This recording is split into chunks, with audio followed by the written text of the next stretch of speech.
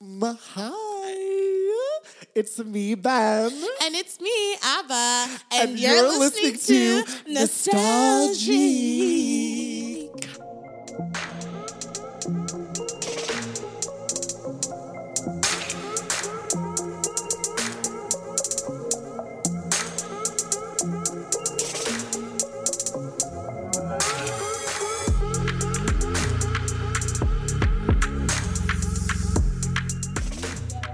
Old school.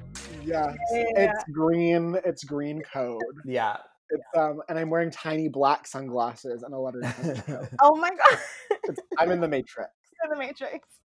Honestly, Ben has this like spy fantasy. Like Ben wants to be like a hacker spy. And I think it's like, Ben, give yourself 5 years, you'll be like there. Oh, and now more than ever. Wait, should we even talk about it, Abba? Talk about what? That review. Oh No. yeah, we should talk about Okay, this. we should. Okay, good. Because and for the most part, I feel like Mhm. people who listen to our podcast like it. Like, Yeah, I couldn't imagine someone devoting even 20 Yeah. minutes to a podcast and not liking it. Right. Right? Yeah. But wait, why you got a mean review? We got a mean review. Mm. But that's like, it's a rite of passage, you know? It Well, is. to write about, I do feel yes, absolutely. Well, actually, I Yeah. will say, Trina, I remember this was a few months ago, but you tweeted something about Chosen Family, like saying that like you needed more people to rate and like comment Right. about it Yeah. because like bigots, like horrible people, truly like will just, Yeah, like, there was give a it one time, it was when, and I don't know if this happened to you because I know that you were recently featured on the Apple homepage. But obviously, when you are featured on the Apple homepage, like a lot of new people discover you. So when we were featured on the homepage, like we got a whole bunch of new listeners, but we also got a bunch of new haters too. So there was like an influx of like people just giving like 1 star or 0. I don't remember if 0 stars is an option, but like just a bunch of 1 stars. And I'm like, I'm sorry, but there's no way. Like, even if you listen to it and don't like it, there's no way that you would leave a one. Like, you really have to go out of your way to leave a 1 star rating.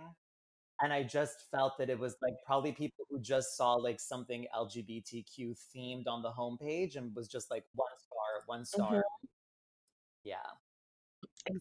Exactly what it is. I no, exactly. Like I think that that's the thing. It's like a double-edged sword. It's like more visibility is great because obviously you get more listeners, you get Yeah. like more traction. But then yeah, like the other side of it is just like the assholes come out of the woodwork. And of They course they're really not do. listening. Like they don't know what the fuck the podcast is about. No, they don't. Like, They even don't. just the other day, like last year, at Just for Laughs, they had set up this sort of like talk show in the hotel bar that was hosted by Guy Branum.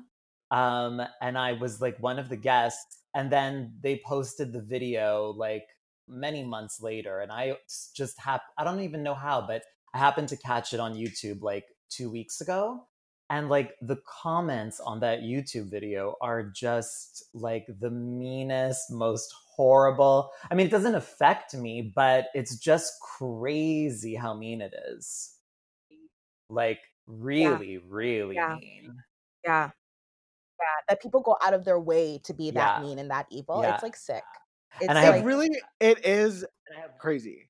Yeah, I have one video. I don't have much like on YouTube, but I have one video just more in terms of like getting bookings, and like sometimes you never know who finds you. And I have one video that I like titled like transgender stand-up comedian, not because I would ever use that weird phrasing for myself, but just because sometimes I know there are producers who are looking for a trans comedian, and so like that will come up in the search. But then I think there are these people who are literally like transphobic, but they're looking for trans content just to leave yeah. horrible comments Yeah. on. Yeah, So it's so gross, but honestly, fuck them. Their lives are absolutely trash That's for the sure. thing, and Like, it's not at all like I'm not gonna humanize any of these hateful people. Like they don't deserve that. But it is like I have no choice but to just like pity that behavior. Like it's just so weak and small, and it just like anyone who like perpetuates that, it's like oh my god, to live in that mind, like, I'm sorry. Truly, like, ugh, disgusting. And fuck the and you know what? And it's really because it's like we touched on it before, Trana and Abba, like it's like when you kind of leave a niche community or you leave like you kind of leave out like okay, like for instance, like a show that Trana runs in Montreal, a queer stand-up staple, Stand Back, which is like iconic show. I mean, it's still happening in our hearts, even if it's not happening IRL. But great, great show. And it's like a show like that is like so safe and like there's an emphasis on no hate speech and it's a safe space for all. And then when I left Montreal and started doing shows in Toronto and started doing I don't know, for lack of a better word, like normie like Normie shows, straight yeah. shows, Yeah. like you really do find there's like okay yeah there's less of a sense of safety and I feel like my art, I guess my comedy is now being looked at not as stand up but now it's like there's this like opaque barrier that the audience now has to like power through and it's like when people are leaving comments on like our podcast or whatever they don't even like think to look past that like barrier they're just like they just see it and they're like oh Yeah. I hate it Yeah. and Yeah. it's like expel that Disgusting. disgusting. Disgusting. And but you know what? That's it. They get no more airtime No more on this airtime. podcast. On any. And one day, you know what? One day we're gonna do an episode and we're gonna be like, you know what? We're nostalgic for them because they don't exist anymore. They don't exist anymore. Because that's the format of the pod. Yeah, that's how it works. That's how it works. But we have, oh my goodness. I mean, if you haven't guessed already, I'm Yeah. sure people I bet there's an overlap. Like I'm sure if you're aware of this podcast, you're aware of Trana Wintour's work. Absolutely. She's iconic Montreal Canadian stand-up icon, I'd say. Oh my Truly. god, thanks. I'd say so. I absolutely would say so. Before I started comedy, I already knew your name. Oh my Like, god. Well, yeah. thank you. I that really means a lot. I don't know. I think like part of like doing so little over the last few months has like created this imposter syndrome in me, which I've never had before. Like I've always had a confidence in what I do, like a confidence that I feel like I needed to be able to do this. So I'm not an egomaniac, but I know what I'm good at and what I'm not good at. But lately, I don't know, I've just really been feeling like an imposter syndrome. But thank you for saying that. I know what you mean. Like it's especially because you like definitely have like over the past year, like you've fostered this community in Montreal of like shows. I mean, like Tranavision and like Stand Back are like iconic staples there, I'd Thanks. say. So it's like when you have those platforms where people come, like Tranavision, people come to see you, and like, that's like your show. And it's like that show is always so much fun to do because the people there were like in Yeah, well, that was always Montreal, my everybody goal. knows you. Yeah. Well, no, that's really not true. But it's, Oh, it mean, was anyone who starting. matters. Okay, that's fair. That's Yeah. fair. Anyone who matters. Exactly. But yeah, I feel like, I don't feel like for me, it was ever like a conscious, like community building thing, but I just wanted to do shows that people were going to be able to come to and just feel really good, for like an hour or two and just leave feeling happy, and I think that in that spirit, like it's sort of like even in our own personal lives, like we all attract people for different reasons. And I think like I've attracted an audience of just really loving, caring, fun, and smart people, like, which I'm really, really grateful for. No, anyone who knows you, anyone who likes your work is definitely like just a great person, like a person that I definitely like, that I definitely respect. So I think you're doing the damn thing. Thanks. That really means a lot. But again, because I think that's how I've lived my life. Like I am, a triple water sign. I can see through everyone a mile away. So it's like I don't have time for like the superficial, and like even when it comes to performance, I want to go in deep with my audience, you know? Like I want to feel that connection.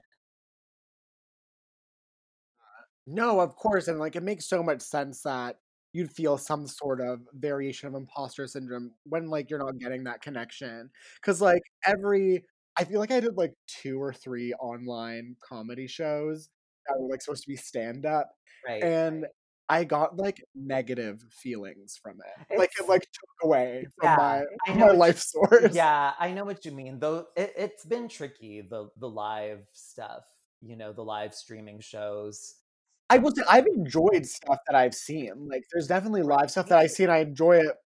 Just me personally, when I do it, I realized, I think in core, that my favorite thing about comedy is the live Yeah, performance. it's that back and forth, like comedy even more than music, you know, like because you can do music alone, you know, like or with your band, you don't like obviously it's better when you have an audience, but comedy is like you're waiting for the laugh. Like that laugh is part of the process, it's part of the art. Like the audience is in it with you, you know, like I feel like it's one of the art forms that like you really can't do without the audience, like because when you're doing it like online like as a live stream, like you know where your punchline is and then you just take a pause because you're hoping people are laughing at home that are watching but you can't hear them, so it's a strange process. And imagine, like, they're not laughing at home, so they're Yeah, they might watching not it, and be. all they see is just like, "Hi, you like Yeah, that?" I'm just Like kidding. that.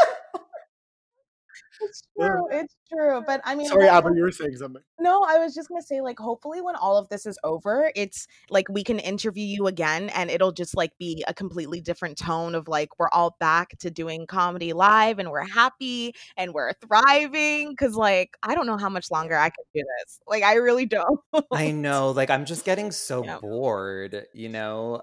Yeah. It's like every day is Groundhog Day. And even though, you know, Montreal and I know in Toronto too now, like things have, you know, opened up a bit more, like there is more freedom, but I don't feel it like it's safe. I feel like things are moving too fast. You know, we all know that it's like economy first, it's money over people. And so it doesn't make me want to like I'm not gonna go to a bar right now. Like I'm just not. So I still feel trapped. Mhm. In my mind, I'm in stage 1. In my mind, I'm like in a Yeah. state of emergency. Like Yeah, I'm it does feel, especially, like, I live off a busy street, Mhm. and there are so many more, and I've mentioned this before in the pod, but there are just so many more patios now, so it's like there's more people, like, on the street, and, like, it just feels like people are real because it's stage 3?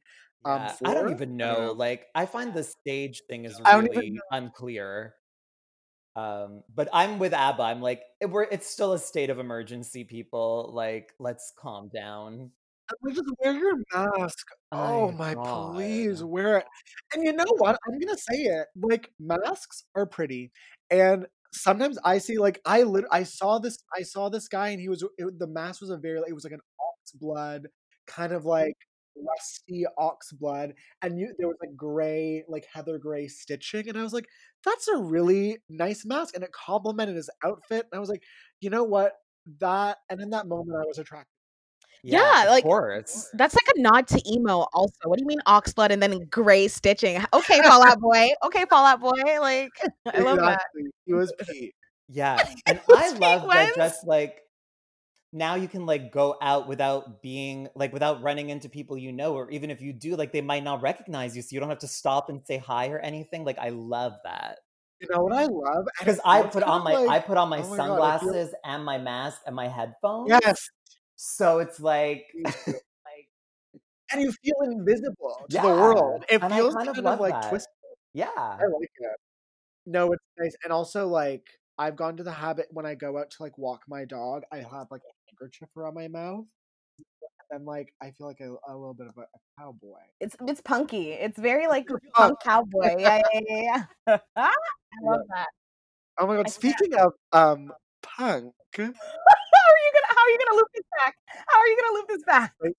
great segue. But I mean, Mm. well, is there punk influence in our subject's discography?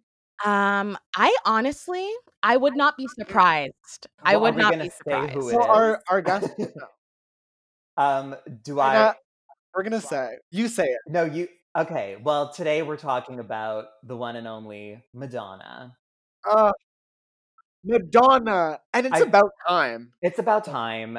And there are punk influences actually, because she came to New York City in the late 70s um, as a dancer, and then sort of became absorbed in like the punk, club scene, and was in a few, sort of punk slash new wavy kind of bands where she like learned to play the drums and learned to play guitar and was playing like CBGB and like all of those other New York, legendary dives and underground places. So absolutely, there's a punk beginning for Madonna for sure. Okay, that's incredible. I wish I would have met Madonna at that time. Yeah, and it A almost brunette. feels Sorry, what were you saying, Ben? I was just gonna say a brunette. Yeah, brunette girl from the Midwest. And it's interesting you should say that because there's this really amazing documentary that came out around the time that she was promoting Ray of Light. And it was a documentary that MTV made, and it's called Madonna Rising. And it's her and Rupert Everett, who was a close friend of hers at the time. And they're going around New York City and revisiting all of the early day haunts. So they go and revisit her like early apartments, the like music studio that they used to rehearse in, and it's so moving because she remembers all of it. But then you see these apartments that she was living in, and she talks about how like her apartments would always get broken into. Like she was living in like really squalor conditions. And it was a really terrifying time. And hearing her talk about that, you get a sense of how innocent she was when she first arrived in New York. Like she sort of had to go through these like spirit breaking events, um, including sexual assaults and having her stuff stolen and like living in these just really scary places, feeling so unsafe. And like I'm not surprised that she became so hardened, as a person. But I do think that if you met her when she first arrived in New York, like there was this sort of like doe-eyed, innocent that has, definitely been lost for sure.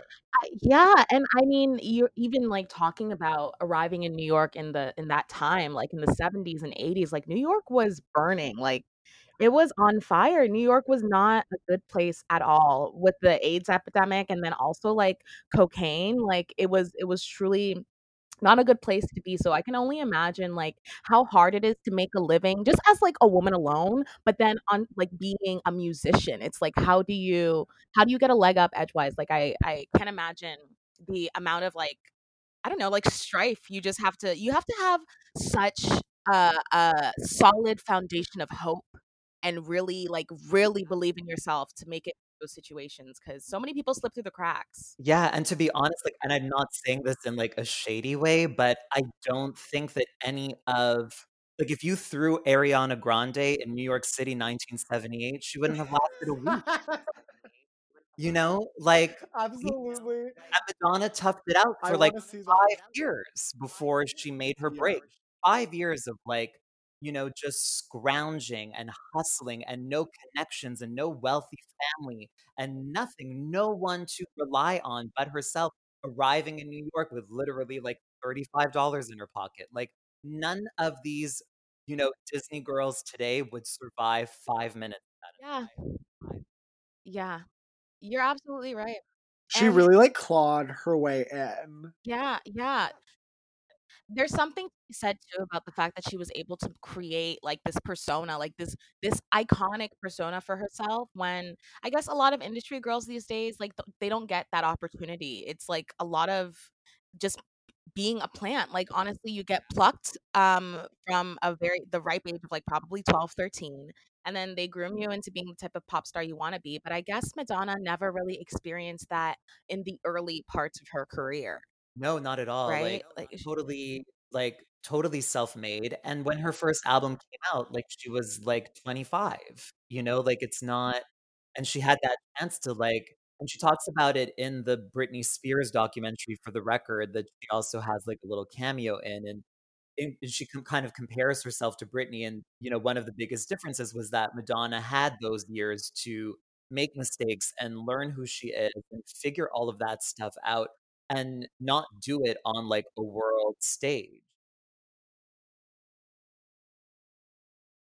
Yeah. It's so crazy to me that, like, 25 seems, like, old to have your I breakout as, like, a pop know. star. Like, why does that seem old to me? I was like, "Wow, that seems, like, pretty late," and someone's like, "But no, that's, like, Yeah. early." Like, But there's been a few, like, Cyndi Lauper was 29 when her first album came out.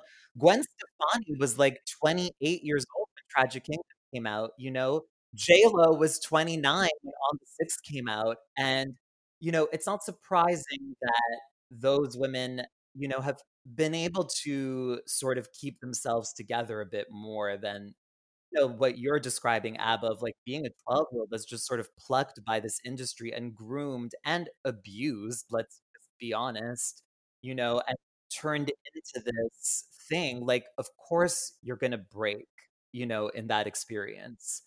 Like, it's just so damaging.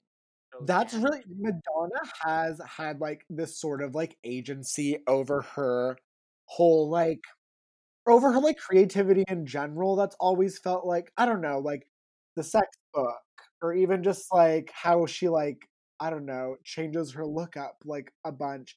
I feel like now it's like, let's to harken back to Ariana Grande. If Ariana Grande, like, wore anything but her ponytail, like, people would be like, "Look at this, Right. like, radical departure from what we're used to," but, like, Madonna would really switch it up, like, pretty often, almost as if that were part of her, like, brand or For whatever. sure, and I think that it was. I do think that, like, all of her evolutions have been genuine, you know what I mean? Like, especially, like, if we're talking about her career from, like, the beginning till, like, 2008. I think after 2008, she became more of a trend chaser than a trend setter, and this has been, like the last 10 years of her career have been very different from the rest of her career. Um, but yeah, I think like also what in addition to like changing her look, like she was also changing her sound. Like every album is like its own universe, Whereas like now it's sort of like people just keep remaking the same album over and over again. But with Madonna, it was like always a new set of producers.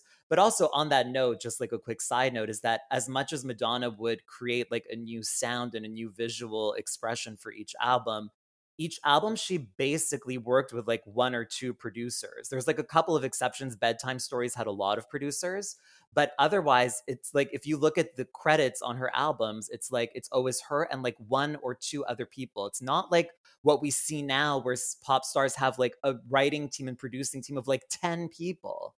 And I think that Madonna doesn't get enough credit in that sense. Like, she really did write those songs. It wasn't just throwing her name on there. There's two people listed on the credits. Mhm. No, I totally agree, and to go back to what you were saying about, like, her reinvention, I will never, ever, ever forget being I don't know how old I was, let me check actually, but, when, fuck, why can't I remember what year it was? Well, I tell me think it what was the right album is, and I can tell you what year it is. I'm pretty sure it was, the Music Yeah, album. the year When it 2000, yeah, Millennium Madonna. I exactly, it was 2000. How old was I? I was probably 5, but I remember Don't Tell Me came out, and I had been already listening to Madonna, like, my parents love pop music, so I had already been listening to her, and when Don't Tell Me came out, I was shocked. I was gooped. I was like this 5-year-old, like, "That's not Madonna." Like, her branding is so strong, that even, like, a 5-year-old can tell when she's made a departure into, like, a new lane, a new aesthetic. That's how strong her I think she is in her conception of, like, creating these universes and, like, her understanding of what she wants to put out to the world. Because I remember just, like, genuinely being like, "Oh my god, this is Madonna?" Like, Yeah, at the yeah. ripe age of 5, And you I know? miss that. Like it was always so much like being a kid and being a Madonna fan was so much fun because it was like every new era was like such a surprise. And it was like, what is she gonna do next? And like it was just so much fun. Like, I still remember the day that Ray of Light came out. I still remember when I saw, like, the Frozen music video for the first time, and, like, it was just, like, I was just blown away. I was gonna say, because, like, when I feel like Ray of Light isn't that, because was that after? Yeah, it was the project after Evita. Yeah. So, like, I feel and oh my god, so it's kind of crazy that I'm mentioning even Lady Gaga in this Oh conversation, my but I god. found it Oh my so but here's the thing, is I love the energy and I love the arc of, like, a Madonna going from Evita and then, like, what's her album gonna be next, and it was Ray of Light, and it was great, and Ray of Light's my favorite Madonna, and that's the Madonna I kind of like because the Frozen music video, I remember, like, being enchanted by that video as a Yes. kid. It's like, oh, the hair, the birth, it Everything. And just it it still really holds up, honestly. Like, watching it now, it still feels so contemporary. and I will say this, there was a oh my god, what Shakespeare is it? The Tempest. There Okay. was a Tempest, and it was with Helen Mirren, and they ripped off the Frozen because the whole aesthetic for that movie was Madonna's It was, like, Frozen. blue. Yes. Well, it was also just, like, desert vibe, um, but they didn't do it. But I feel like I feel like Lady Gaga's Stars Born to Chromatica is nothing compared to Madonna's Evita to Ray of Light, and that's Yeah. what I want. But, like, in what do you mean like, in what way? Like, what do you mean? I feel like it's like I feel like Lady Gaga going from A Star Is Born to Chromatica is like that's not a cultural impact to me, but I Okay. feel like Madonna going from Evita to Ray of Light was. Right. Is that bold? And oh my god. Well, I mean, I think one of the most important things about Evita coming first, so Evita was how I discovered Madonna. That was like my first like Madonna love because when I was a kid, like my mom, like there was always music playing, but my mom was never like a specific fan of like any one person. So it's just like a more like generalized experience of music. It wasn't related to the personality of the artist. So when I was a kid, like of course I like knew some of the songs, but I didn't really have much of an idea of like who Madonna was. And I remember when I was a kid, I used to watch like Entertainment Tonight every night. And there, like in the lead up to Evita, there was all this promo. And I don't know what it was. It was like a queer calling. I'm like, Mom, I need to see Evita. And I was like 9 years old at the time. And I just felt it, like, so profoundly. I'm like, "I need to see this movie," and then I did, and then I got, like, the soundtrack on cassette, and I listened to that for, like, a year, and then I asked my mom, I'm like, "Does Madonna have any other albums?" Um, Your mom's like, "I'm gonna blow your mind." yeah, so then my mind was blown, and then I just became, like, more and more and more obsessed, but Evita was so important because Madonna literally had to like learn to use parts of her voice that she had never used before. Like she had to go so much vocal training to be able to do Evita that it really changed the way that she sings, and she became, an even better vocalist. And Ray of Light like totally reflects that. Like vocals on Ray of Light been what they were if Evita had not happened. Yeah, oh my god, yeah, because yeah, like, her music wasn't super singy No, before Ray of Light. the Ray of Light is that like Ray of Light like so many interesting things with her voice. Even on the title track, like when she goes like so like Yeah. at first. Yeah. Yeah, you're right. And I also want to acknowledge because you brought up the song. As soon as you started singing it, I had a flashback of her performing it at Oprah on Oprah's show, and Oprah was dancing to it, and she was dancing like this. Oprah's going off. She's like, it was so funny. It was so funny. But I also want to get into like, Madonna had such an international impact. My parents loved Madonna when they were living in Nigeria because my parents lived in Ghana, they lived in Nigeria, then they moved here And at the time when, like, Madonna was on and poppin', Nigeria was on and poppin'. It was like in the 80s, 90s, and like people were truly blasting her music to the point where, like, Holiday, oh my God, you can't go to any African gathering, let alone Nigerian, Guinean, without hearing Holiday. That was a huge hit in West Africa. And I think that, like, that's a crossover that I don't think is happening these days. Like, people in Nigeria are not standing Ariana Grande the way that, her impact was truly unprecedented. I would Yeah. go so far as to say, yeah. No, but Abba, I think you're right, and I think that that's why, like, Madonna, especially now, like, which is kind of heartbreaking, and I'm sure we'll talk about it more in a little bit, but like, she's making it so hard to be a fan of hers right now because she's just completely lost touch with reality, and I'll get into my theories about that later. But I mean, I think that because of how unlikable she has become in the last 10 years, that people do really forget the legacy. And that bothers me because even though I'm a diehard fan and I can admit like what she has gotten wrong, and I can admit that, when I was a kid, it was pure love, and now it's like love hate. But what I don't think is fair is that like you can't deny the legacy. And I would say before Madonna, there was precursors. Like she didn't totally invent the wheel. There was Debbie Harry, there was Grace Jones, there was Diana Ross, but Madonna created this like you said, Abba, like this international level of reach that was completely unprecedented and just as big as Debbie Harry and Grace Jones and even Diana Ross solo were big in their own ways, it wasn't the same thing. Like Grace Jones, Debbie Harry, and even Diana Ross, like were never spoken about in the same way that Elvis or the Beatles were spoken about. Madonna was the first woman to be spoken about in the same breath as the Beatles and Elvis.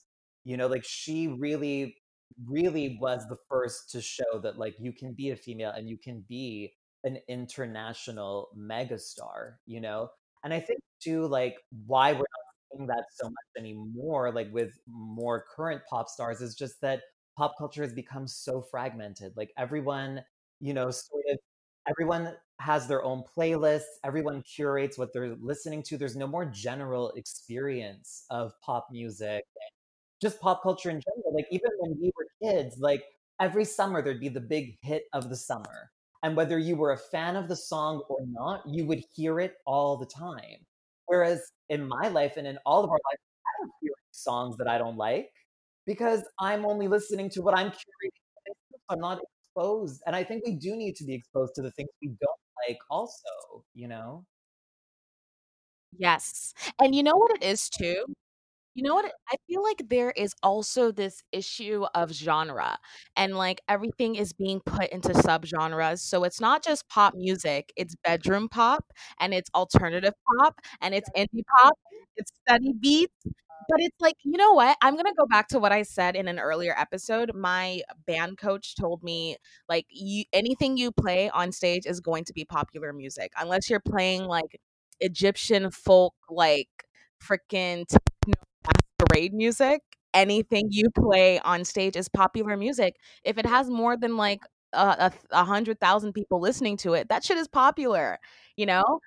And there's like this obsession with putting people into genres, and so, like, I know that a lot of Black artists do, like, pop music, but they get relegated to R&B. So I'm curious as to, like, what, this is not related to the last comment I just made, but, like, I'm curious as to what Madonna's genre would be if she came out now, because she's done so many, like, bendy, like, genre bending things, Like, so I'm curious as to what she'd be labeled. I feel like if Ray of Light came out today, it might even be like an alternative album, you know? Because the production is like kooky. Yeah, it is. Like it has like 60s psychedelic influences on Ray of Light. I think it's almost like you have to if you're going to categorize Madonna, it's like you have to categorize each album. Like there's just no way to just put one genre on her, although obviously it would predominantly be pop. But I just remember, like back in the day, like you'd have to listen to the radio for like an hour just to hear the one song that you wanted to hear. But it at least like I felt like I was taking in so much, and I am even like nostalgic for the songs that I didn't like for the songs that I had to listen to in that hour, songs that I love. But I'm grateful that I kind of had to wait, and because I just got a sense of like everything that was going on, and I miss that because now I don't know what's going on, like in a more general I sense. agree. And you know what's funny? I know that every generation kind of has their vibe, their like aesthetic of music, of like just whatever is happening in the zeitgeist. But like I feel as though these days there are a lot of carbon copies of the same thing. And it's not about music, it's about acquiring like a stanship, like a fan base, and sometimes not even a fan base, but making quick money. I really think it's about making quick money. I Like, think you're right, you and know, didn't I think just recently, like, the CEO or founder of Spotify was talking about that, like, how it's like he was almost saying I didn't read the whole thing, but it was something along the lines of almost like, "Well, forget about albums, like, just put out tracks," just like and I feel like everything is sort of made to be disposable. It's like it's made to hold your attention for, like, 5 seconds, and then you're bored of it, and then you need to put out another single. But, like, when I would get, like, a new album, like, I still remember like running to the mall after school to get Madonna's music album. And, that album kept me going for like a year. Like I would listen to it for a year. It was on like regular play in my room.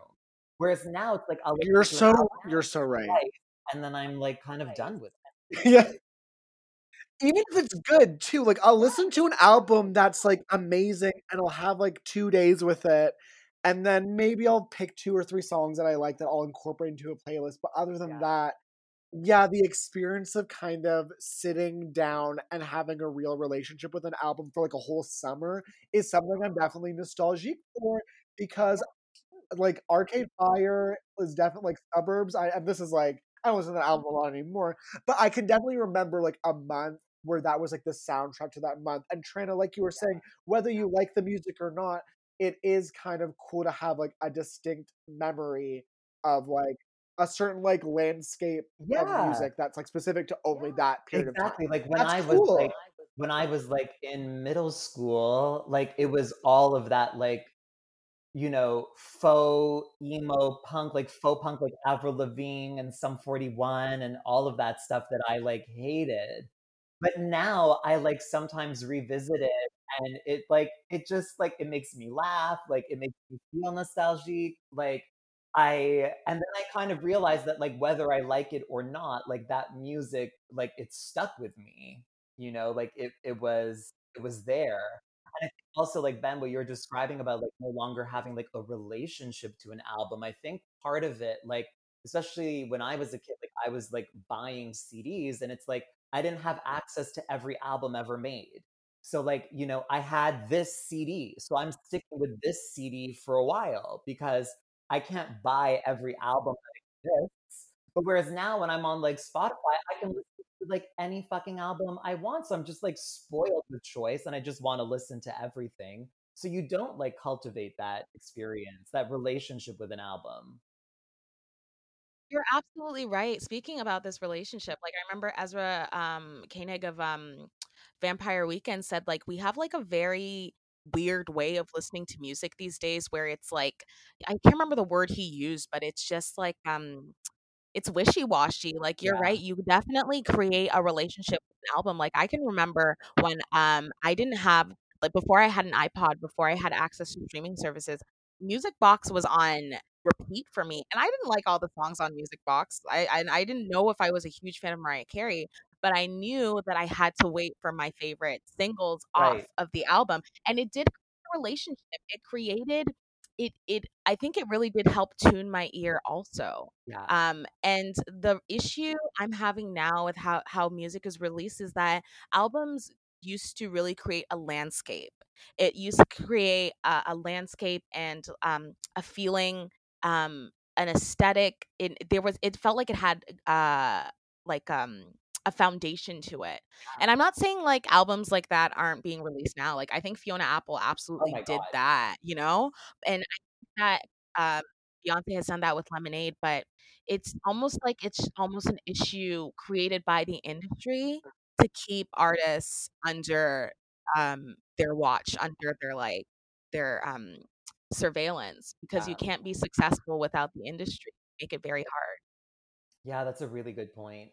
I really do agree with that. But I feel like for me, it's like that's why like, and I'm not a hipster in any way, but like that's why like I still buy like vinyl. Like I like having the like physical object because it just I don't know, it helps with that relationship. Whereas like when you're streaming to something, it's so abstract, you know? Like whereas like when I like take a record out and like put it on the turntable and I'm like, you know, like holding the album cover and like it creates this like physicality in the experience that for me like I really love and I've never like been able to like fully let go of. To me it's still really important, you know, like and even in quarantine, like something that I like started doing with a small group of friends was that instead of like a book club, we created like a kind of album club. So like once a week, someone chooses an album. We like we each take the time to like listen to the whole album like from beginning to end, like with no distractions. You just like sit and you listen to the album from beginning to end, and then we like get together once a week and like talk about the album. And because I don't know, I feel like the album is such an important art form, you know. I don't want to lose. Yes, Trina, absolutely. Like that's actually such a cool idea, and oh my god, that's like I hope people like start more of that because that's really cool. Yeah, I hope so too. And Because like it's like, the little booklet that you pull out, and there's more photo shoots with the artist like different styling, and you're like, oh, more oh like my god. I mean, I like still live for that. Like, I love like packaging, you know, like I'm such a sucker for like beautiful packaging. And I think that for me, like that was what was so much fun also about Madonna is that Madonna is also fashion. And like as a kid, like that how else did I learn about who Jean-Paul Gaultier was? Like as a 9-year-old? It was because of Madonna, you know? So, like, Madonna also just opened as a kid, like, Madonna opened up my world to fashion and art and film because that's where she was drawing all of her inspirations from, you know? So I'm like, you know, Madonna was really like a teacher for me in that sense. Like, she's especially for a kid, like, she's a gateway to so many other things. I absolutely agree with you. I don't think if there was no Madonna, there would be no Ariana Grande. Like her influence on pop has been so profound. And going back to fashion, like think about like the lace glove, like the pearl necklace, the beauty also with mark, huge. Madonna too, it's like I think her more so than any other pop star I can think of.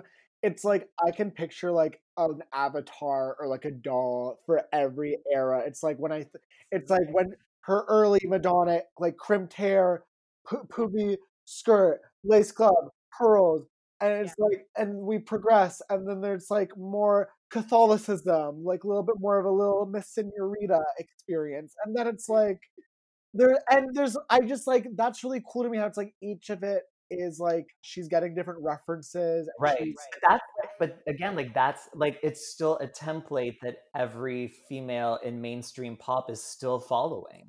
You know, like every even though we're not when you look at Ariana or even Taylor Swift, like and Gaga to a certain extent, like I think Gaga's transformations are a bit more drastic from album to album than like Ariana Grande, but there's still this idea that for each album you sort of have to create a unique aesthetic, you know, and that like Yes. literally back to Madonna. Yes. And I think that with every album she's had, I'm thinking particularly though of Hard Candy in 2008.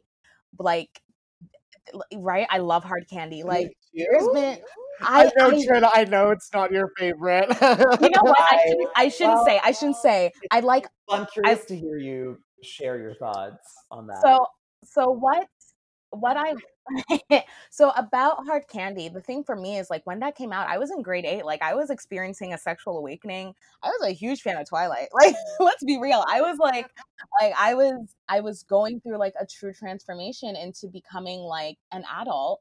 And basically the thing that was so seminal about Hard Candy for me is 4 minutes. And I know it's such like to everyone, it's probably such like a throwaway song or whatever.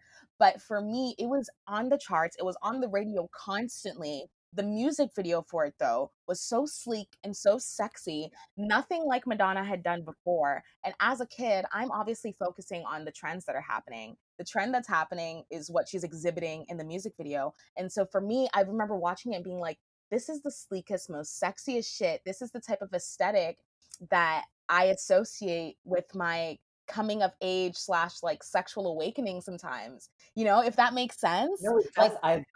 I love that so much because I find that so fascinating because I'm just amazed that anyone who was in grade 8 at the time would have been paying attention to Madonna in that way. But I love that. I'm so glad because I mean, like, I feel like I was just like a very like boy crazy kid from like so early on. So like I feel like, you know, there was this sexual awakening for me too that was like very much related to Madonna. Like when I had discovered Evita and then I was just like devouring everything else that I could get my hands on, the video store near us had her girly show concert VHS tape. And I had like a little TV and VCR in my room and I put that on and it is the most sexually charged concert you will ever see. The concert opens with a topless dancer on a pole. There's an orgy in the concert. It's like guy on guy, girl on girl. It's like everyone is hot and sweaty. It's in Australia. They're outside. Like it is the most erotic show ever. And I just remember just being like stunned, like stunned. Like I'd never witnessed anything like that before, especially in terms of like its sexuality. Um, so I'm amazed that Madonna was still having that effect on, kids, like, up until 2008. Because for me, Hard Candy was, like that was the moment where Madonna, for the first time ever, was, like, behind on a trend instead of ahead of it. So, like, actually, I was just listening. Yeah. Well, because well, like, with Timbaland Because she got doing, thrown off like a horse? no, that was Confessions. That was, like, 2 years before. Oh, right. I Yeah. always conflate those 2. I think Well, I've actually they done that on were, a like, podcast. almost back to back. But Confessions to me was, like it was, like, a new mega era. Like, Hung Up was the biggest hit of Madonna's career. Like, imagine after oh, wait. Imagine being 25 years into your career when you've had, like, 30 massive hits, and you have your biggest hit of all 25 years in. yeah, Like, that's yeah. crazy. Yeah, yeah.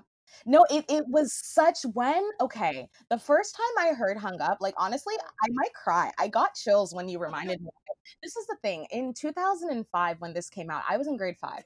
I didn't have access to, like, iPods weren't a thing yet, like, streaming services weren't a thing. I was downloading shit off of LimeWire. So I'd go on iTunes, see what was trending in the pop charts. Hung Up was always, like, number 1, like, it was always, like, rated extremely high. So I downloaded it, and I remember just, like do you remember playing songs on, like, the Windows, music player? And it would, like, show you the thing? It would be like, time goes by. I remember, oh my God, I still remember the way it would move when like the TikTok would start. And then, oh my God. And then watching the music video. For me, I was in 2005. I was, how old was I? 10 years old. So still not yet going through like a sexual awakening, but like beginning to understand like aesthetics, beginning to understand like motifs. And she did that motherfucking thing in the Hung Up video. Yeah. She Yeah, really no, did. I feel I like it still was think like about it a till this day. like imperial phase for her. Like it was so amazing to witness that, especially like as a big fan, especially because her album before that, American Life, which I really love, but was a flop by Madonna's standards at the time. So Confessions and Hung Up was like this major comeback, and it was like she was bigger than ever before. And I it was just such a moment. But then for me to go from that to Hard Candy, and I think for a lot of the hardcore fans, it's like this letdown because, when Timbaland was working with like Nelly and Justin Timberlake and making all those hits, that was like 2 years before. And then when Madonna did it in 2008, it just felt like she was getting to that too late. And it really felt like, for the very first time in her career, it felt like she had like missed the trend. She was like slightly behind instead of being ahead. So I appreciate Hard Candy now. Like, it's actually an album that I think is really enjoyable, and the tour for that was phenomenal. But like, that was the beginning of Madonna sort of no longer being ahead of the curve. And to be honest, like, since that album, she's never recaptured it.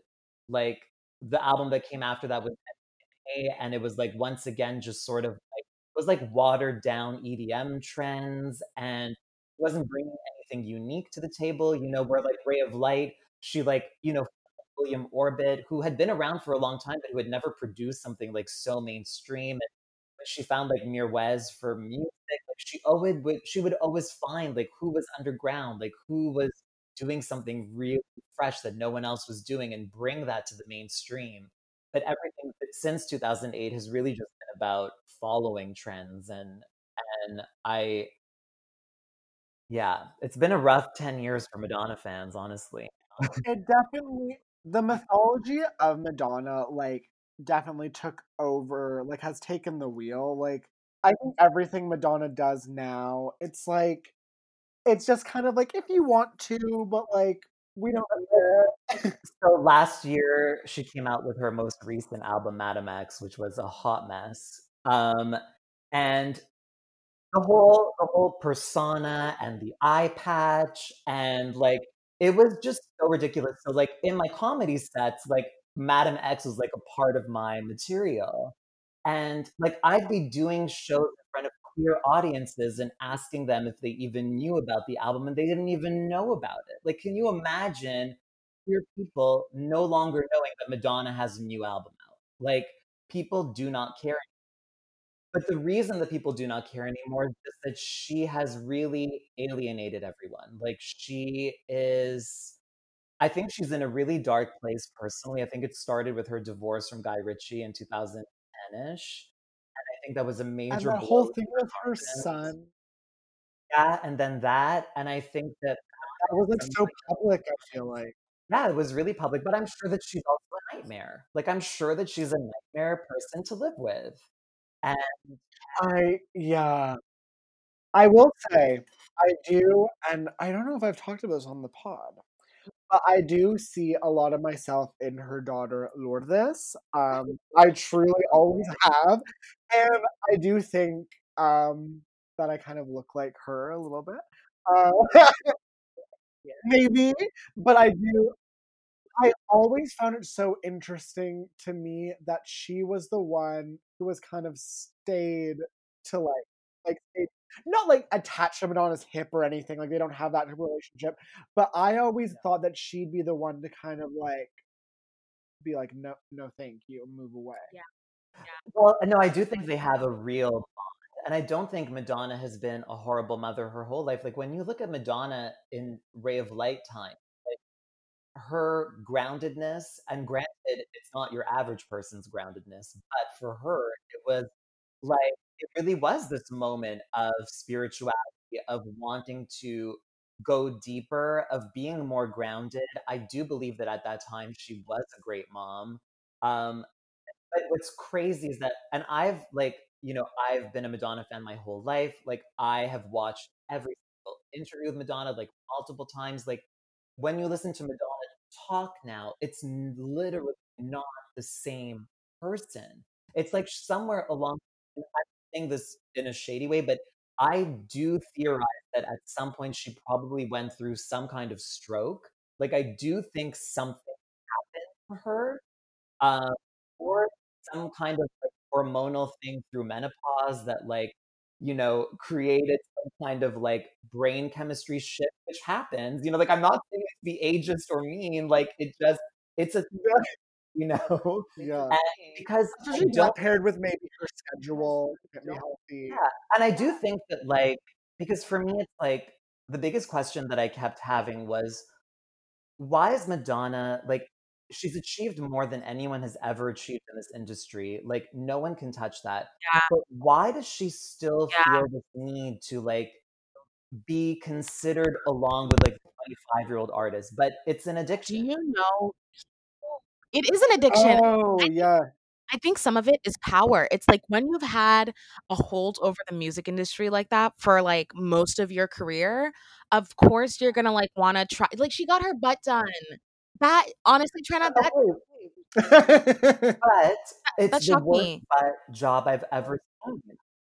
Like, and she has And she access, has like, so she's much one of the money. richest women in music. Like, I don't understand why she got this done in a back alley. Yeah. Like, it doesn't make sense. And You know like, what? She probably did that on purpose.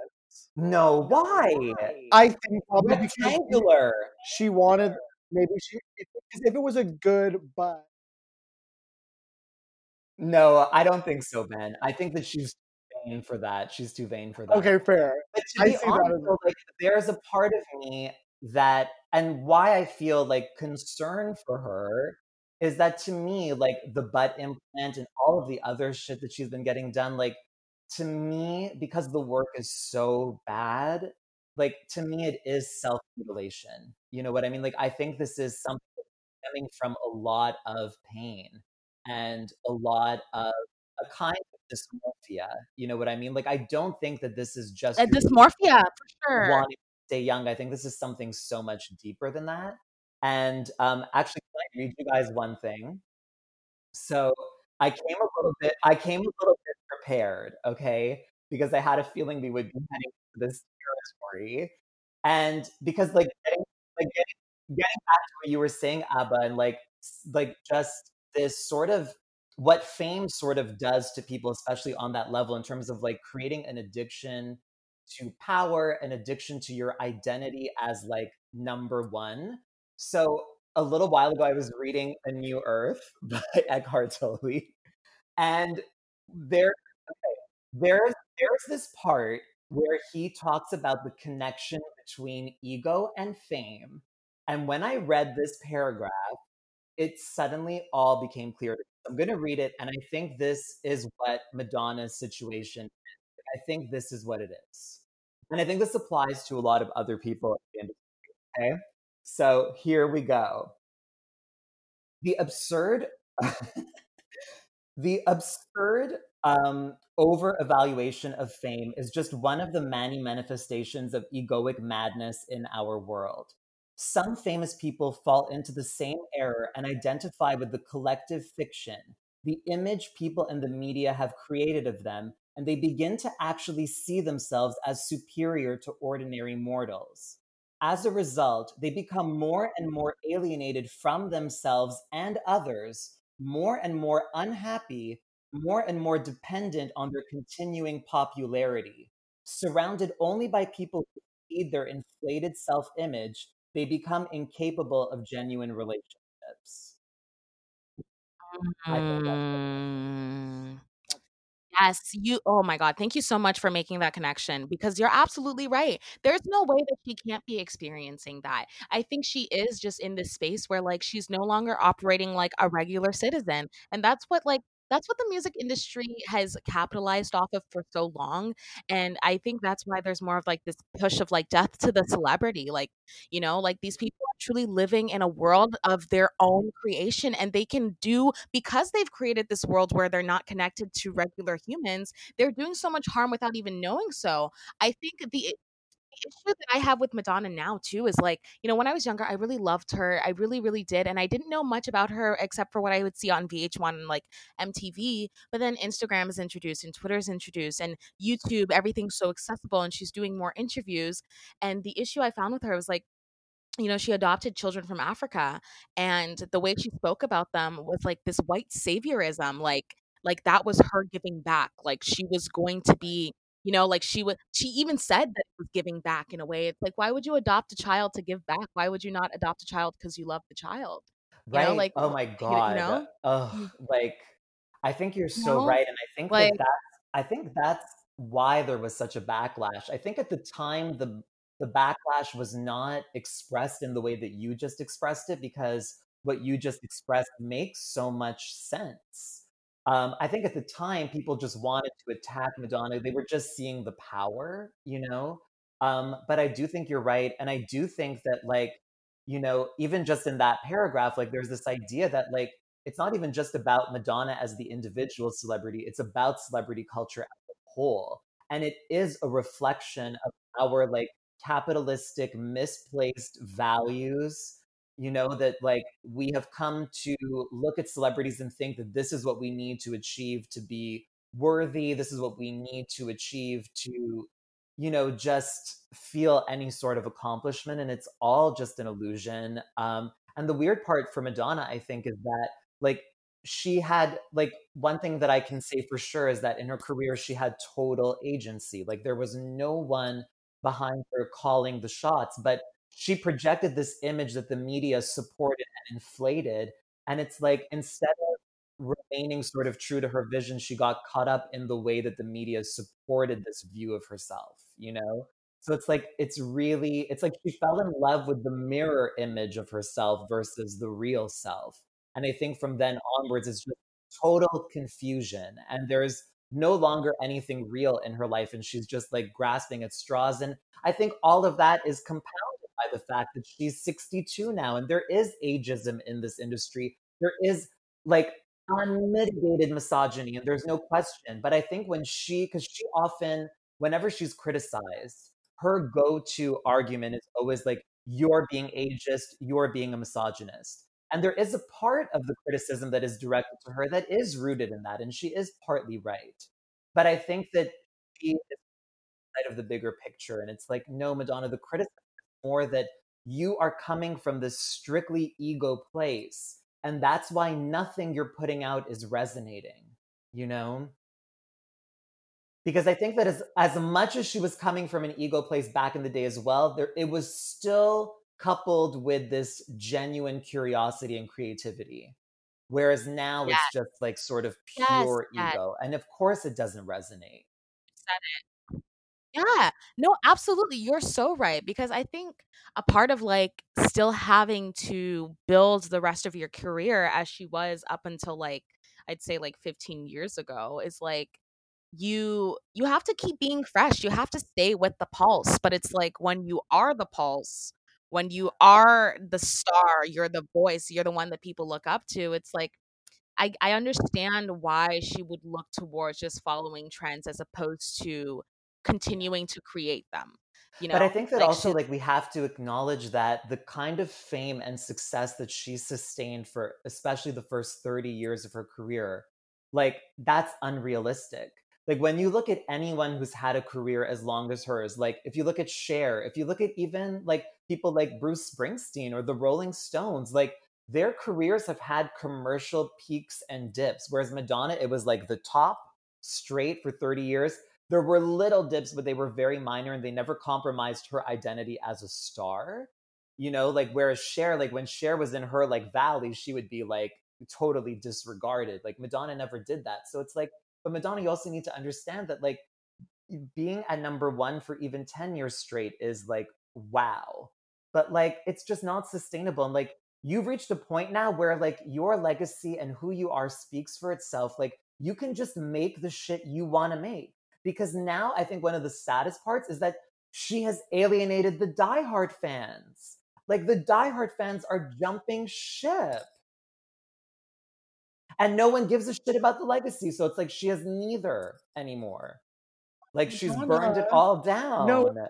truly, you're absolutely right in that, like, it's like this whole it is kind of tragic when you think about how her careers, like, I feel like what she's become is so antithetical from, like, the Madonna that she came up as, like, which is really kind of unfortunate because, like, when you think about, like, the sex book era, how it's like that I feel like the same type of critique or the same type of criticism she's getting now, I feel like she's traumatized by the sex book era, and she thinks any criticism regarding, like, how she's dressing or whatever is, like you were saying, Trana ageist and sexist, but it's like, she's so out of touch that you're right, she doesn't see the bigger picture, and, like, as a result, it's like if she saw the bigger picture, I think she'd know that she could just create, like, whatever she wanted, like an EP of 4 songs that she just produced with Yeah. some freak that she found, And the and reason it might be we'd love great. it, and it would be great. And I think her biggest fear of doing that is that it wouldn't reach it wouldn't be number one. You know, like Well, it what she she needs to be know is that popular. reaching the number 1, that's not the clout or whatever she should be striving for, like, that doesn't number 1, in Madonna's case, that doesn't really mean that won't mean Especially anything. now when the charts don't mean anything. Yeah. Like, they don't mean anything When anymore, you know, people like say, like, "This song is charming," and it's, like, some, like, EDM song, I'm like, "I've never heard this before in my Yeah, life." exactly. But it's It like, doesn't this is mean anything. But I think like what's sad and like yeah. and I agree with you, Ben. It's like that's what I think that's what all her real fans want to see is like we do just want to see her get in a room with like some underground amazing producer who's doing wild stuff and just see her like unleash all of that. And I think the reason for me why that's so disappointing that she doesn't is that again, it goes back to the fact that like while everyone loves to look at Madonna as like a curator and say that like she didn't really do much besides curate, I know that that's not true. Like she was always so involved and like there was a real creativity and I know that she could still do that. Like I know that that's still in her. And that's what's sad that she doesn't do that, you know? It just the whole thing is so sad and like I think beyond that it's like it also transcends itself into like just recently like she posted that thing from that like quack doctor about like corona being this like conspiracy and there's a cure, but like the doctor who she was like quoting or sharing was like this like homophobic nightmare and it's like Madonna, like Jesus Christ. And like I honestly like I never thought that I would like ever witness this, like because Madonna was always so in control and like she was even cold and like calculated and like but there was an intelligence that I think has just gone out the window. And I think what you're speaking to also is like this intersection of fame and just like getting into old age. And I feel like there's this disconnect with people who are over 50 where like it's hard for them to discern news that is real and news that is fake. And I also think because she's such a celebrity, um, like they have access to these doctors that we don't even know fucking exist. So it's like, Yeah, how do you or think she's gonna J-Lo listen. looks so good? Yeah, and it's like, of course she's gonna listen to this fake ass doctor, and on top of that, it's like, I think that's why at the end of the day, superstardom always comes back to bite the superstars in the butt because it's like you start to like exactly like what you quoted by Totally, like you start to just alienate the people who put you where you are, and now your fan base is muddled. That's the issue. She has a And I muddled think fan one of the base. saddest things about her, and I see parallels like with Trump, and I guess like the parallels that I'm seeing are just what you're describing, Abba. It's sort of like it's her generation. You know, maybe it's a Leo thing too, but like she doesn't apologize. You know what I mean? Like she can never admit when she's wrong. Like, you know, she could have just said, I'm so sorry for posting that video. Someone sent me this video of this doctor and it seemed convincing to me. And I should have done more research before posting it. And I'm really sorry if that caused harm to my fans. Like, you guys know me. Of course, I do not support a raging homophobic monster. You know, like it could have just been that. But instead, the only thing she said was like, she did take it down, but then she posted this thing the next day that was just like, it was something kind of unrelated, but she was like, P.S. Like, I will support and, you know, read into what I want to read into, you know, like, and that's been her whole attitude her whole life is just this, like, and that's why, like, she has lost so many friends over the years. Like, she doesn't have a lot of, like, longtime close friends. Like, and I think it's because she's so alienating as a person. She's just so, can never admit that she's wrong.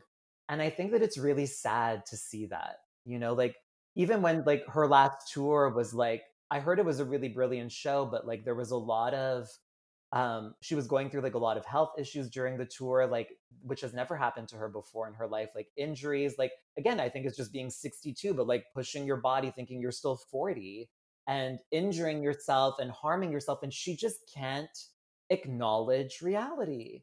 You know, and so she kept doing this tour, but like what was happening in the tour is that because instead of taking doctor's orders and just canceling the rest of the tour, like she kept going, but like every other show, like hours before the show, she'd cancel. And like fans had like traveled for the show and like spent money. And like you're just pissing everyone off because you can't just acknowledge what's really happening. Yeah. Yeah, it's true. It's like she's suffering in this prison of her own making. Like it's like absolute power destroys absolutely. But Like she's yeah, exactly. I yeah. And she achieved absolute power, like in the industry, like she achieved it, you know? Mhm.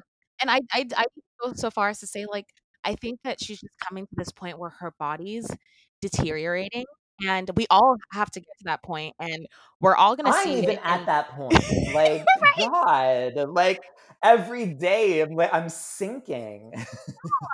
I just will not acknowledge it. A lot of older people do this. I see my dad doing this all the time where he just will not acknowledge that he's not young and that the things that he thinks maybe outdated and his body can't do the things that he used to, and yet he's still going to push himself to do those things. And it's like, imagine having as much power as Madonna and thinking that you can kind of just like still operate as, like you said, as if you're 40. It's like your body's going to betray you every single I time, I you know? think if we learn anything from Madonna, it's that, like, being a major celebrity and being a Leo as well is a toxic combination. It's toxic. But like she is like the quintessential Leo. Like when I think of like Leo personality traits, like she's my go-to Leo template, you know? And it's not a coincidence that so many of like the biggest megastars are Leos. It's not a coincidence, you know? Like it's just part of their nature. And I just think like if Madonna had just really invested in her real life as much as she invested in the illusion of herself as the queen of culture, then things would be very different because, you know, there are older celebrities who, granted, have lost touch with reality in their own ways, but it's not to the same extreme. Like, if you look at someone like Cher is still fun. Cher Cher fucks up, you know, like, on Twitter, she'll say the wrong thing, she'll make the wrong comment, but she'll come online and this even I had a direct interaction with Cher on Twitter, and, like, she apologized, um, because she made this joke that was really not transphobic, but I just thought the joke was, like, a little bit ridiculous. So, like, I don't even remember what she said, but I, like, quoted her tweet and I just wrote "trans rights" as a joke. Like, I was the one making a joke out of her tweet. And then but she saw it and she thought that I thought she was being homophobic. And like she was like, "I'm not being transphobic. I'm sorry that you saw it that way." And I'm like, "Cher, I'm sorry. You don't need to be sorry. You didn't do anything wrong." And my heart, like, I felt so bad. I'm like, "Cher, I was just making a joke. Like, don't worry. I am transphobic." But like, she'll always apologize. She'll be like, "I'm sorry, guys. I'm a dumb bitch. I'm sorry."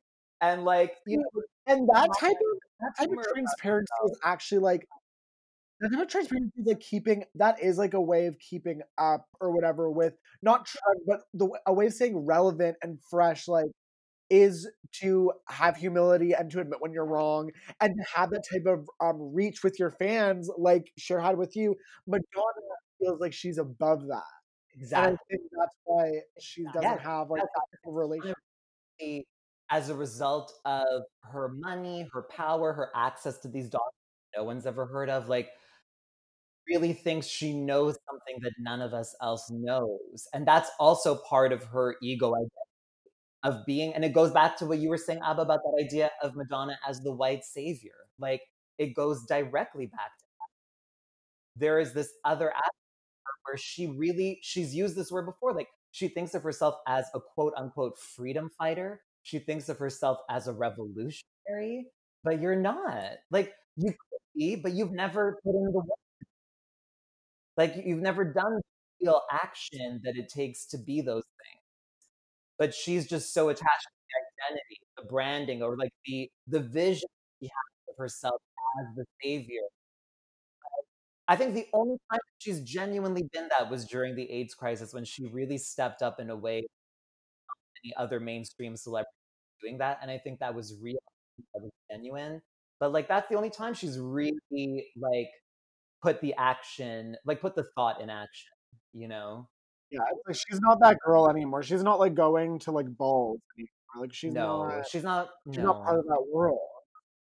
And I Which think sucks. there's also to go back to the white savior thing, there's also like this thing where some of her because she's so big, a lot of her stuff is just representational, and that's what people are fighting against now. It's like we don't want representational shit. We want it to be real. Like we'd much rather throw our support behind an independent artist, a smaller artist, and watch them grow and acquire a medium-sized fan base than behind somebody like Madonna, who, like, of course she loves gay people. Of course she works with the gay community, but like she's also accidentally outed one of her dancers as queer, Yeah, and back in the it's like, day, yeah. yeah, and it's Which like like back then it was like, that was Yeah, huge, and she right? didn't ruining. and she didn't care. Honestly, she didn't Yeah, that's care. Like the she was like, issue. "What's the big deal?" And Yeah, but I exactly. do, That's the and I'm issue. not making excuses for her at all, but I just think that like I mean, I think that when we look at anyone that's sort of problematic or like sort of acting in these ways, like obviously it doesn't just happen out of the blue. You know what I mean? Like Yeah. she lost her mom when she was like 6 years old. She grew up in a very like starved for love, sort of environment. And then making that move to New York and just hardening up and being like, just becoming this like tough bitch and like losing that empathy and losing that ability to relate to other people. Like I don't think that she's malicious, but she is completely unapologetic and completely self involved because that's all that she ever learned how to be. And I think that her self involvement was also part of her self preservation in those early New York days, and she never evolved past it. She never evolved past that. And not to be corny, but hurt people hurt people. And I think yeah. Yeah, I think she's the kind of person who I mean, I'm not a fucking therapist, but Yes, I you think are. Hey, stop. Thank you. stop. I I don't think she's the kind of person who can, like, if you hold up a mirror to Madonna and you're like, "Look at what you're doing," I don't think she'd be like, "Oh, no." I think she'd be like, "I look good." Like, you No, know yeah, Yeah. what I mean? Abba, that's exactly what it is. Yeah. Like, and then if you put that mirror to her and asked her to like she'd be like, "Why the fuck are you doing this? Are you some kind of ageist? Are you a misogynist? Yeah, Fuck," yeah. She'd you get know. mad at you, Yeah. like, But yeah. I've had many dreams about Madonna over the years. Like, especially when I was a kid, I used to have so many Madonna dreams. And That's one of beautiful. the things a Yeah. couple of years ago that I still remember, it kind of reminded me of this scene from Evita when she's dancing with Antonio Banderas. In the dream, I was waltzing with Madonna. We were at this party and we were dancing together. And it was my one chance to tell her, I'm like, "Madonna, I'm on your side, but we need to talk about these things. Okay, like we need to just be honest." And I was able to just tell her everything that we've been discussing, and it felt so good. I felt so good to just like hold her and just tell her because I want her to be well. I don't. She didn't really say anything, but I want her to be well, and but I don't know if that's within the realm of possibilities. Like I feel like it's getting darker and darker for her, to be honest. It's like it's not getting better. It's really getting worse. She needs a reset. She needs a Yeah. reset if she wants. I think that's her last fighting chance. And I think it would require some type of, I don't wanna say divine intervention, but yeah, divine intervention. Like, I can't think of, like, if anyone in her circle hasn't pulled her aside and has been like, "Chill now," like, up to this point, I don't think it's gonna happen, I don't think it's up gonna until happen. the I end think of the her only career. person Yeah. who could have done it, and he gets a lot of flack from the diehard fans, is her manager, Guy Oseary, who I think is like very much like her in his own ways. And so he's like the main Madonna gatekeeper, like he's the main person, the main co-conspirator with her.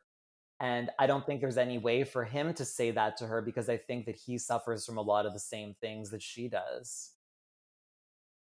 Oh, This and like you touched on just something. ego, Yeah, driven, money driven shit. yeah. You really touched on something there. Something that we talk about a lot on the podcast too is like, we always bring up like very young white women who were scooped up by producers, and are kind of fed, just like absolute lies, or like they're fed power.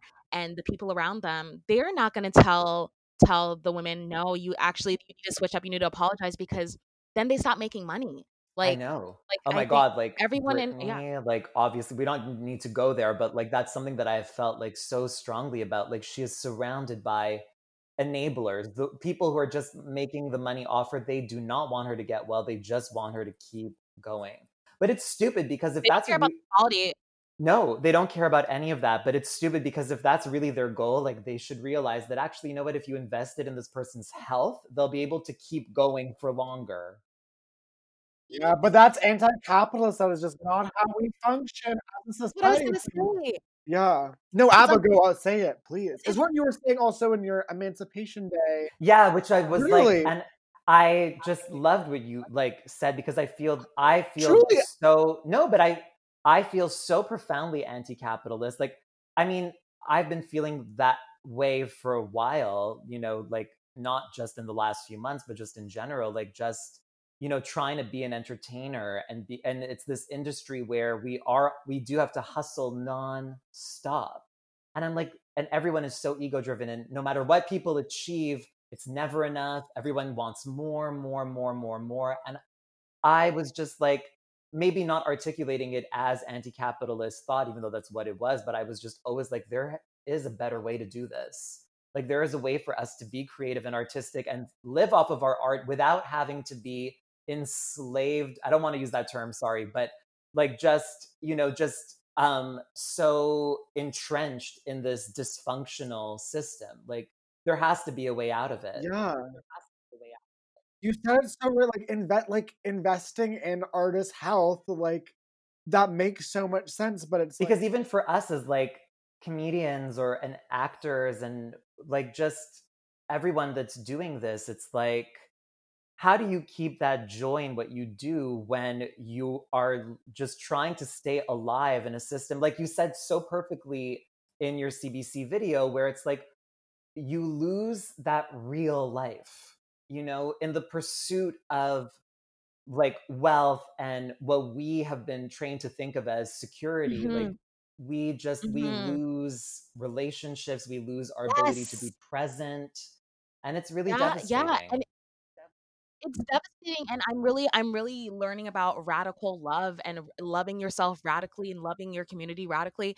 And initially when I was reading about that stuff and kind of just like hearing other people's opinions about it, I was like, how can you love yourself radically? Like it doesn't make sense. But it absolutely does make sense. Yeah. Radical love is love outside of capitalism, love reimagined in a way that's like sustainable for an entire community, as opposed to like one person eats and the rest of us just have to wait for our turn. That'll never come. It's like if we are able to just exchange resources amongst each other in a way that's truly like uninhibited, in a way that's not being sustained by any type of system that seeks to make money off of our livelihood, not just like labor, like truly make money off of who we are as human beings, I think the world would be like the music industry. Let's not even talk about the world, but the music industry would change so drastically. Oh my God. I think that so many things would also be so much more accessible. Cause like, let's even talk about concerts. Like, in order to go to a Beyonce concert and have good God, seats, you have to pay hundreds, thousands of I dollars. What? Like, it in order doesn't to make see well, Madonna, like, well, same it's thing. like yeah, and it's like, okay, this is I hate that I'm using like Kanye as an example, but like I remember this is like many a summer ago, but I worked in a very white space and like all my coworkers went to this Kanye concert. And like when I looked at it's like everyone on the floor of that concert were like white. And it's like that's a pattern that I see and like it's like people who can afford to go to concerts are obviously going to be especially let's talk I don't know, like an ACC show in Toronto, most of the people coming are from like outside of the city. They're driving in, and it's like it's so weird because that music does not reflect those people's experiences, but yet those are the people who get to see it. also And what's so weird now is that like even I would say like 10 to 15 years ago, the only people charging those absolutely insane prices were the people who've been around for like 30 years, like the legends, you know? But now you see like literally like Ariana charging like $350. Like, I'm Yeah. sorry. Like, no. Yeah. it's all about demand and supply, and But I think that I don't like think that's gonna go back though. I just think that like, oh no, you know, yeah. I don't know how that can recover in that way Mhm, because it's mhm, like we've all been re-examining our relationship to money mhm, and how we spend and amongst mhm, all the many things that we're mhm, re-examining and like, I don't see mhm. myself spending who's worth that, Oh, like thank you so much for saying that. Like recently, in the past and two also like years, I I've would been doing. rather my favorite singers do a totally stripped down show. I don't need the like all Yeah. the insane like, staging stuff. Like I Mhm, just want to mhm. see you, Yeah, Exactly. Oh, The past 2 years, I've been doing this thing where, like, I'll just go through, like, the rotate this, tickets, the tickets that are available for purchase and, like, see what bands that I like that are coming into town, and I'll see them for, at most, $80, at most, you know? And it's like, these are artists who live a true artist life. They're obviously making a living, they're living well, but they're not living, in a way that harms, um, other people. They're not living in a way that harms their fans because 'cause they're, like, like I'll see a band like Little Dragon and their ticket prices will be only $35. They've been around for like over a decade and they're still charging only $35. And I know that when I go and see that concert, they're going to give me pure vocals. They're going to give me pure music. I'm not going to be watching a fucking screen. I can watch a screen at yeah. home, you know?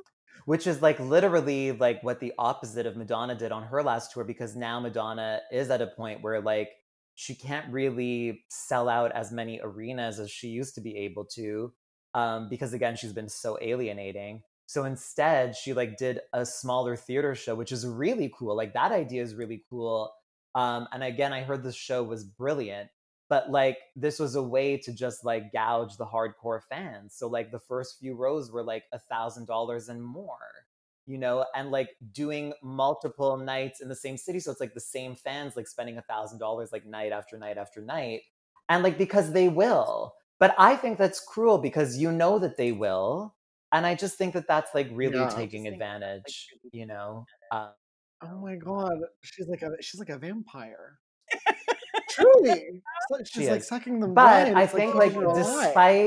despite like all the horribleness of Madonna, like for me anyway, like I think just because she was so fundamental to my upbringing, to me feeling okay as a queer person and trying to process that as a kid, like that was all thanks to her. So for me, like no matter what happens, I'm always going to love her.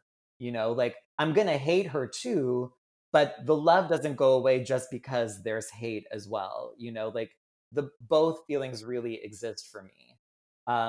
But like I just and I think that it's important that like at the end of the day this is still like a woman who triumphed in like one of the most male dominated industries and just fucking did it. And I think that that will always remain inspiring to me.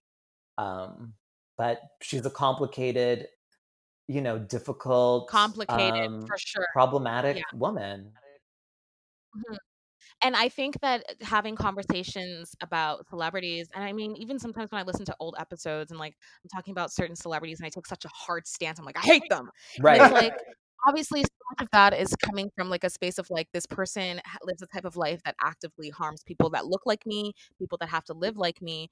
But I think that moving forward is like, there's so many things that require nuance, but there are people I will give nuance. There are people that I will not give nuance to, and Madonna, I requires nuance. She's been through a lot. She's given a lot. She's also harmed a lot, but it's like you can't look at one side with her career without examining the other.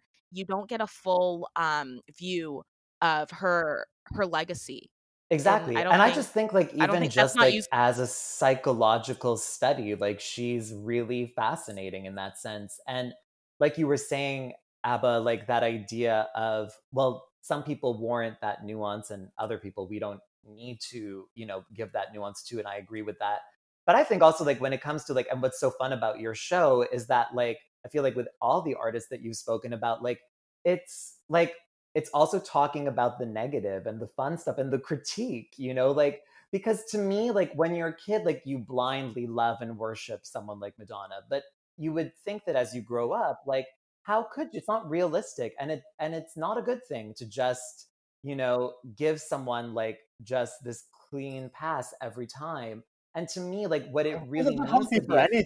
it's yeah, Yeah. exactly. But to me, like, Yeah. part of the fun of No. being like a fan, like, of anyone, is to go deep in that sense and like to examine the things that are wrong. Like, to me, that's part of the almost fun of being a fan. So like when I see these like Totally. diehard Madonna fans or like Absolutely. diehard Lady Gaga fans, like when you say one negative thing and they explode, I'm like, you're not a real fan. If you just blindly love everything someone does, you're not a real fan.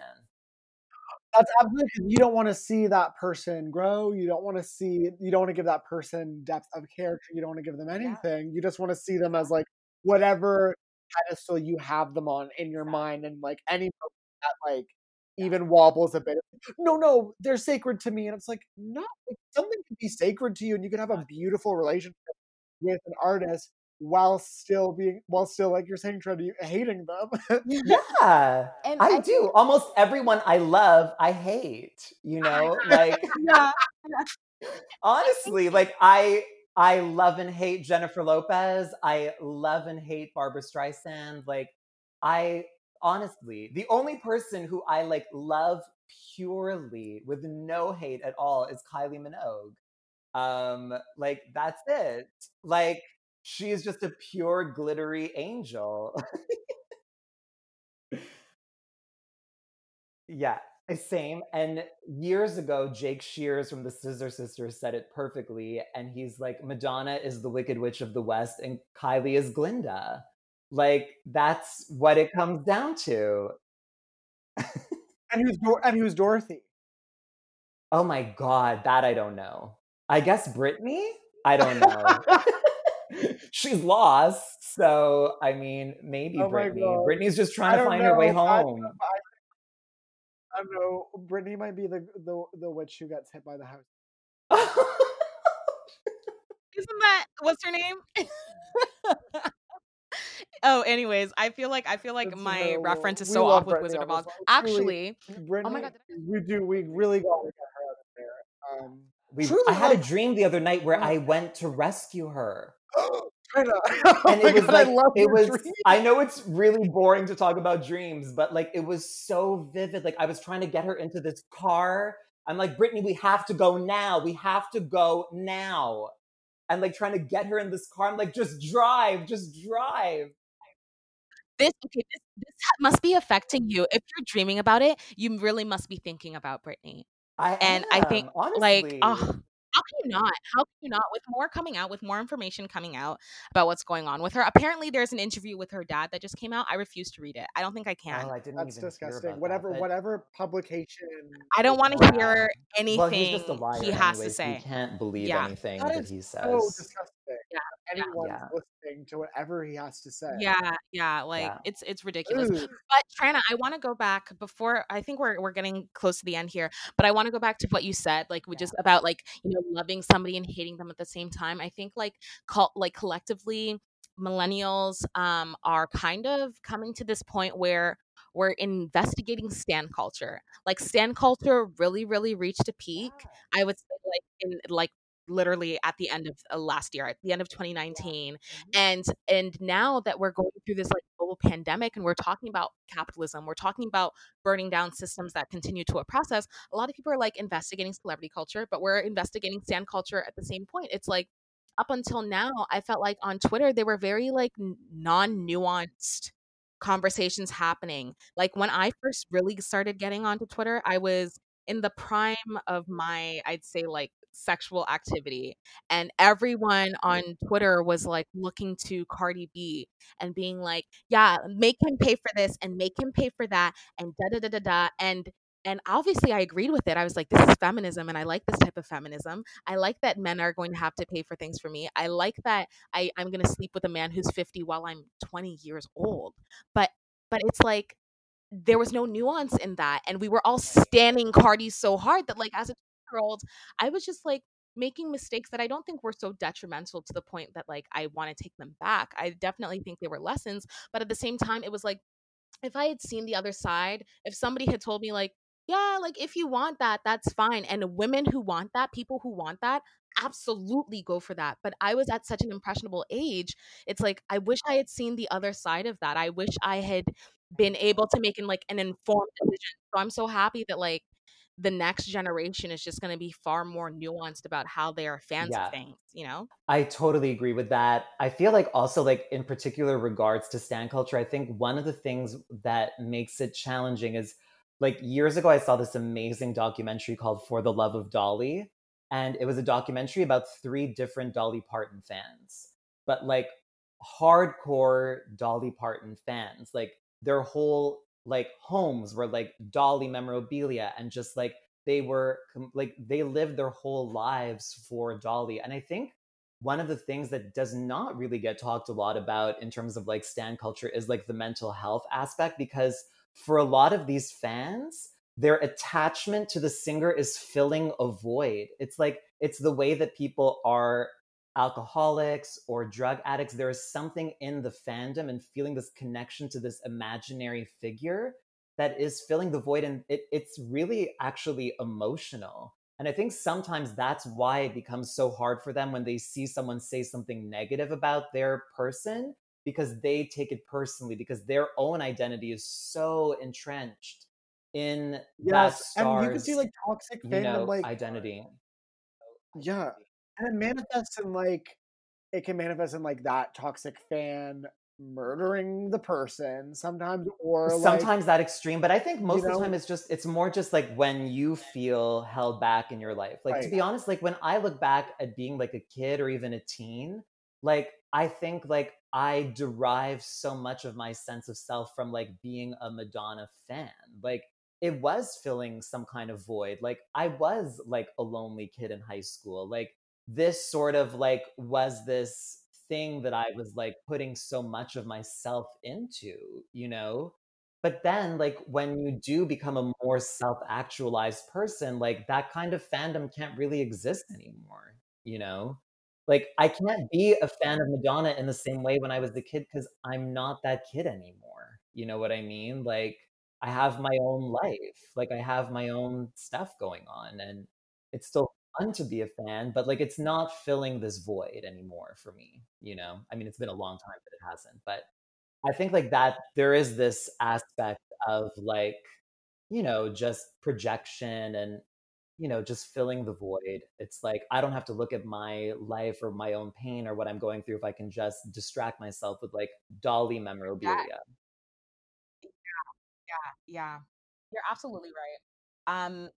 I was for sure like a fangirl in high school. Like I had a Tumblr dedicated to like my favorite bands. You cannot tell me shit about them. Absolutely not.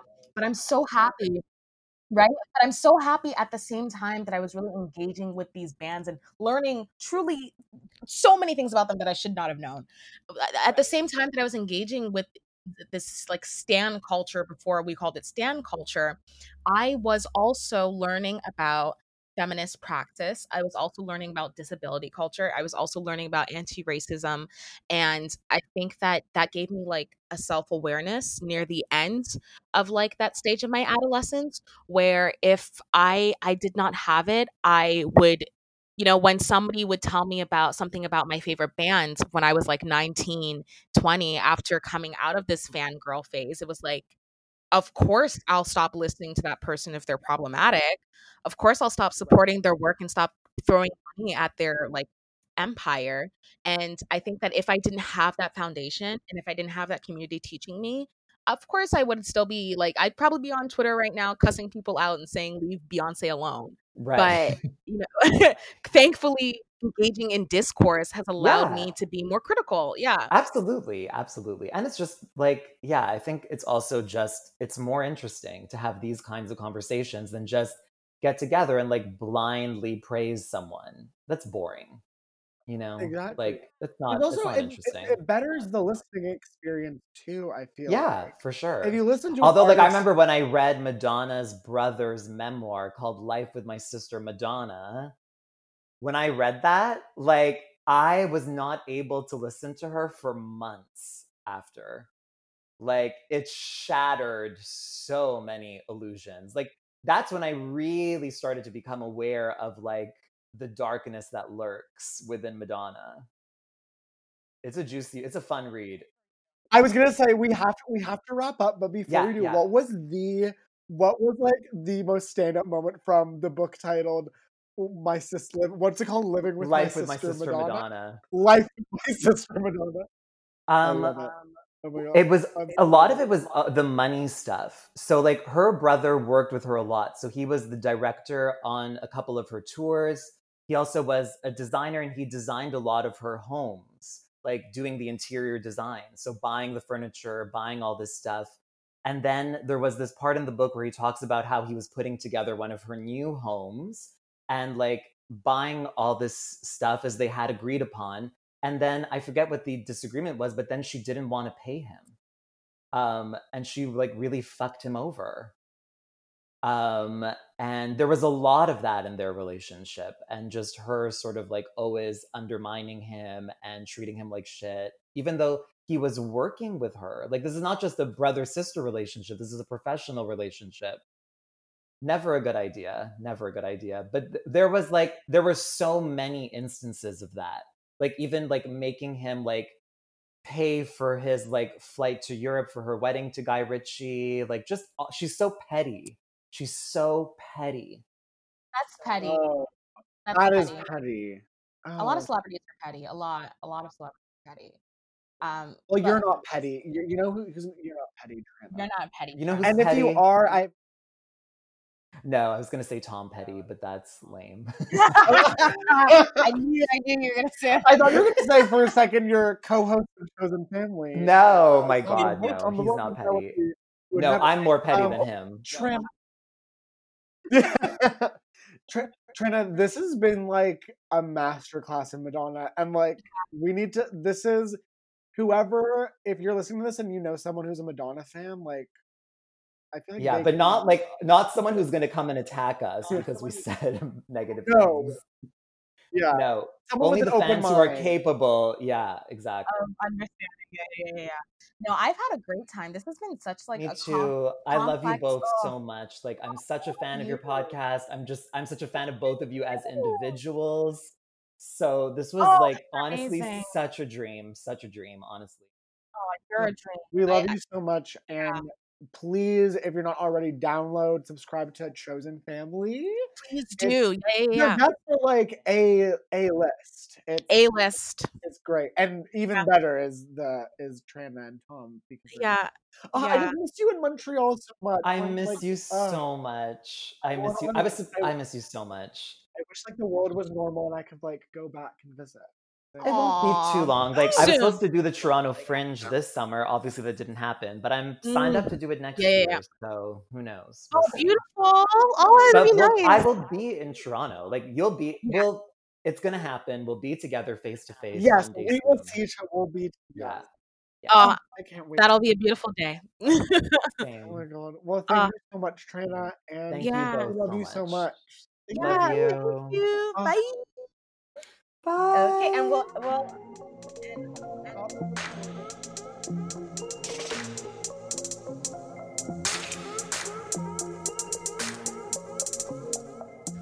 Okay, so you've been listening to ABBA. And you've been listening to Bye. Bye. Bye.